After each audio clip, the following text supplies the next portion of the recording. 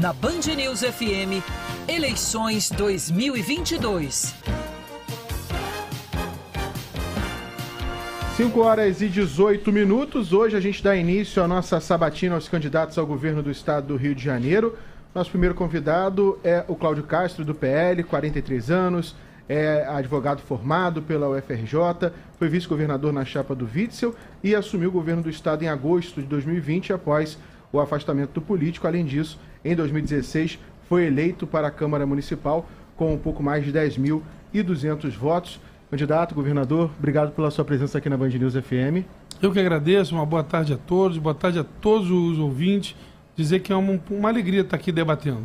A gente vai ter 10 minutos de sabatina, o seu tempo vai começar a correr após a primeira pergunta. Isabele Rangel está aqui comigo nessa sabatina, então vamos começar. Governador, hoje a gente completa 6 meses da tragédia de Petrópolis, foram 233 mortos, outras 3 pessoas seguem desaparecidas. A gente tem ainda pessoas que moram em áreas que estão com residências interditadas, não tem água ainda, não tem luz. O que o senhor pretende fazer para essa população melhorar a qualidade de vida da região serrana? Olha, a tragédia de Petrópolis, é muito importante lembrar que eu fui a primeira autoridade a chegar lá. E eu fui na chuva, eu estava em Barra Mansa, saí na chuva de helicóptero para chegar lá poucas horas depois do que aconteceu. Fiquei lá durante pelo menos 10 dias consecutivos, transferi a sede do governo do estado para lá para que a gente pudesse acompanhar tudo.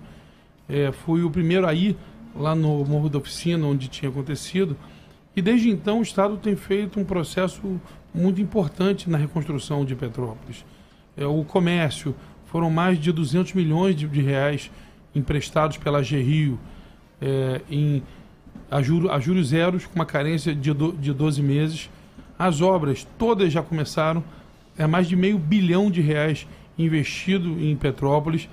As casas ainda, daquela outra tragédia de 2011, já começou o processo todo de terraplanagem. É importante a gente lembrar que as obras de 2011 eu entreguei agora, Teresópolis, Petrópolis e Friburgo. E a de 2022 já começaram, eu já entrego todas ano que vem. Então, assim, é uma mudança na forma de tratar enorme. É o governo do estado hoje fazendo um investimento duro lá, um investimento alto, além de toda a questão do aluguel social e do cartão recomeçar, que também milhares de famílias já tiveram. A gente está realmente trabalhando duro na reconstrução de Petrópolis. Governador, eu queria começar agora a falar de transportes, né? A SuperVia, ela se tornou um problema para o governo, né? Para os usuários que todos os dias dependem desse transporte. A empresa afirmou que está com dificuldade de administrar esse serviço, já começou a receber diversas multas, a gente já está falando de multa da SuperVia há bastante tempo.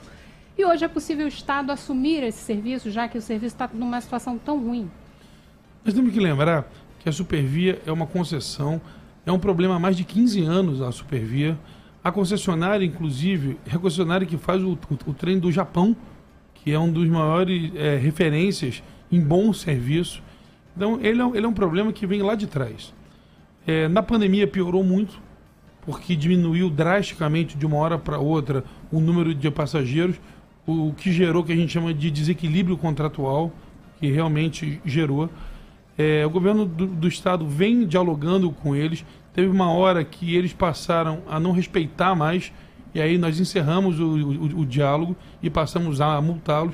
E recentemente nós retomamos o diálogo, e o que aconteceu foi que semana passada nós conseguimos chegar num acordo, um acordo no qual o governo do estado, respeitando a decisão da agência, da Getrans, nós então colocamos numa conta um pouco mais de 220 milhões de reais para que seja investido 100% na manutenção e na operação. Para o aterramento dos cabos, para melhorar a manutenção dos trens, para que a gente possa ter mais trens funcionando. Não era o que a concessionária queria, eles têm uma dívida grande, eles queriam pagar a dívida e o Estado não deixou. Esse foi um dos grandes pontos de conflito nosso. Eu não posso aceitar que a cooperação péssima como está, eles vão pagar a dívida. Eles têm que melhorar a operação, atender o melhor. Nesse acordo, até o ano que vem não se fala em reajuste de passagem, e nós também estamos reformando as estações, algumas estações que não tem sequer banheiro para a população. Não é possível mais no dia de hoje. Então esses 220 milhões de reais estão numa conta carimbada que só pode ser gasto na melhoria do serviço, e nós cremos que agora, mais aí um ou 2 meses, a população já vai sentir claramente a melhora do serviço. E aí, se até o final do ano não melhorar, aí sim a gente vai pensar numa ação mais drástica. Ainda sobre a questão dos transportes, no início do ano que vem termina o contrato de concessão com a Ceperj Barcas operando o modal. A empresa já disse que não quer continuar no serviço. A gente ouviu até alguns especialistas em licitação afirmando que não teria um tempo hábil para essa troca, né, da saída da Ceperj Barcas, entrada de uma nova empresa. Como é que está esse processo licitatório? Tem uma preocupação disso acontecer, da gente não ter uma empresa operando as barcas, mesmo que seja num período curto? Não, não tem. Eu conversei com o CEO de toda a América Latina, o Marco Antônio Calduro. Ele veio aqui no Rio, nós tivemos uma excelente conversa. A modelagem já está no BNDES, então a gente já vai partir para o processo licitatório, e eu tenho o compromisso da concessionária de não parar o serviço até lá. A gente tem que lembrar que um dos motivos da concessão ser deficitária são linhas que deveriam ser municipais e hoje são estaduais, como Paquetá, por exemplo, Ilha do Governador, que são linhas extremamente deficitárias, mas o Estado continua assumindo elas, porque o que importa para a gente é o bom atendimento da população e não se isso é do Estado ou do município. Mas se fosse só a parte estadual, não tenham dúvida que o serviço era bem melhor. Agora, governador, recentemente a gente teve a denúncia de mais de 300 pessoas na folha de pagamento de julho da Fundação Ceperj, que está suspensa, né? Esse foi um tema muito falado, inclusive, aqui no debate da Band. E aí eu queria saber o que o senhor pretende fazer para evitar novas situações como essa, né, que sejam denúncias de um futuro próximo governo, se for o caso. É importante colocar a diferença de tratamento dos problemas. Problema, só quem está governando sabe e vai ter todo dia. Em outros governos e outras situações, as pessoas negam os problemas. Aqui não. No primeiro dia eu montei uma comissão e existe um instrumento, você que é ouvinte, está aí, chamado Termo de Ajustamento de Conduta, o famoso TAC. Quando tem alguma coisa errada no governo do Estado, o Ministério Público propõe um TAC. E dessa vez não. Eu fui ao Ministério Público pedir um TAC. Porque no Ceperj tem programas sociais importantíssimos, como os núcleos de esporte, núcleo de cultura, casa do consumidor, casa do trabalhador. Se há problemas, a gente tem que corrigir. Mas não adianta parar a política pública. Infelizmente, em época de eleição, é assim. As pessoas querem destruir tudo que está sendo construído. Mas a gente fala tanto em segurança, a gente fala tanto no que está fazendo. Eu estou disputando o jovem de comunidade com tráfico. Eu já reabri 75 mil vagas de FITEC, agora 2 mil núcleos de esporte. Passamos da última colocação em abertura de emprego para a 3ª colocação. Então, e a Fundação Ceperj é uma fundação importantíssima para que a gente possa fazer essas políticas públicas. Lembrando que em 2 mil núcleos, se a gente tiver problema em 70, 80, é muito. Então, quando a gente vai colocar isso numa questão de proporção, é pequeno. É óbvio que 70, 80, quantitativamente, é grande. Mas é o governo do Estado novamente agindo e trabalhando para que melhore a vida da população.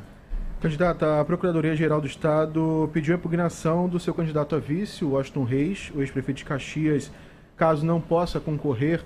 O senhor já tem algum novo nome? Como é que está esse processo também na chapa? Não, o Washington tem uma condenação ambiental, que eram 3 pessoas no processo, 2 eram donos do imóvel e ele não era.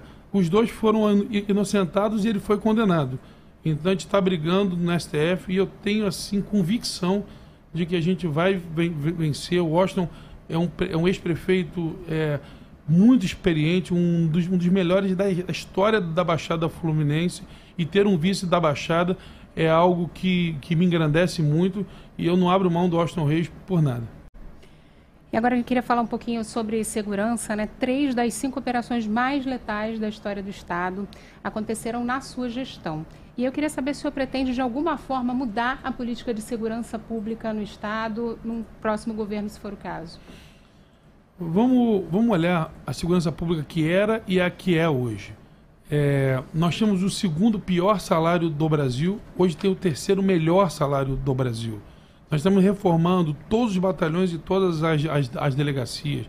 Nós montamos o maior centro de treinamento policial da América Latina, um prédio inteiro da Polícia Civil só devotado à investigação e inteligência, concurso para a Polícia Civil, concurso para a Polícia Militar, reabertura de todos os IMLs. Então, assim, tá tendo investimento enorme. E fora o Cidade Integrada, que é o programa que a gente acredita que é um programa cidadão para levar realmente política pública e segurança para as comunidades. Nós temos os melhores índices dos últimos 10 anos. Homicídio doloso, por exemplo, é o menor desde 1991. Hoje tem menos homicídio doloso no estado do Rio do que tinha em 1991. Então a segurança pública está avançando muito. Segurança presente, eram 13 bases, são 42 hoje. Então a gente tem realmente feito os programas de segurança pública que têm dado resultado na prática. Para a gente fechar, candidato, a última pergunta, teremos agora em outubro o edital de licitação do Maracanã. Como um flamenguista, está essa questão aí.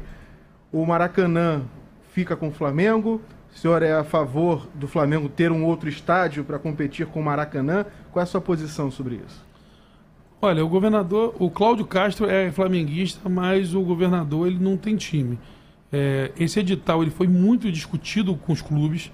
Eu chamei todos eles, inclusive, individualmente para conversar comigo. Chamei o presidente Landinho, o presidente Salgado, o presidente Mário. Mostramos para eles o edital, pedimos que eles criticassem os editais. Já tiveram 2 ou 3 audiências públicas sobre o edital. E o que a gente quer é que seja o melhor edital possível, o edital onde os clubes administrem o estádio, mas que a gente tenha algo totalmente isento, porque esse é o papel do gestor público. E um outro estádio para o Flamengo para competir com o Maracanã? Acho que se o Flamengo ganhar a licitação não tem essa necessidade, mas como flamenguista, onde o Flamengo estiver, eu vou estar lá torcendo. Tá certo. Então, governador, muito obrigada por ter comparecido aqui ao estúdio, dividir com a gente as propostas para a sua campanha. Uma boa sorte para o senhor e até a próxima. Muito obrigado e uma excelente tarde a todos. Lembrando que essa sabatina vai estar disponível no nosso canal no YouTube, o BandNews FM Rio. Fechamos com 11 minutos e 25, então os próximos candidatos também terão esse mesmo tempo. Muito obrigado, governador Cláudio Castro.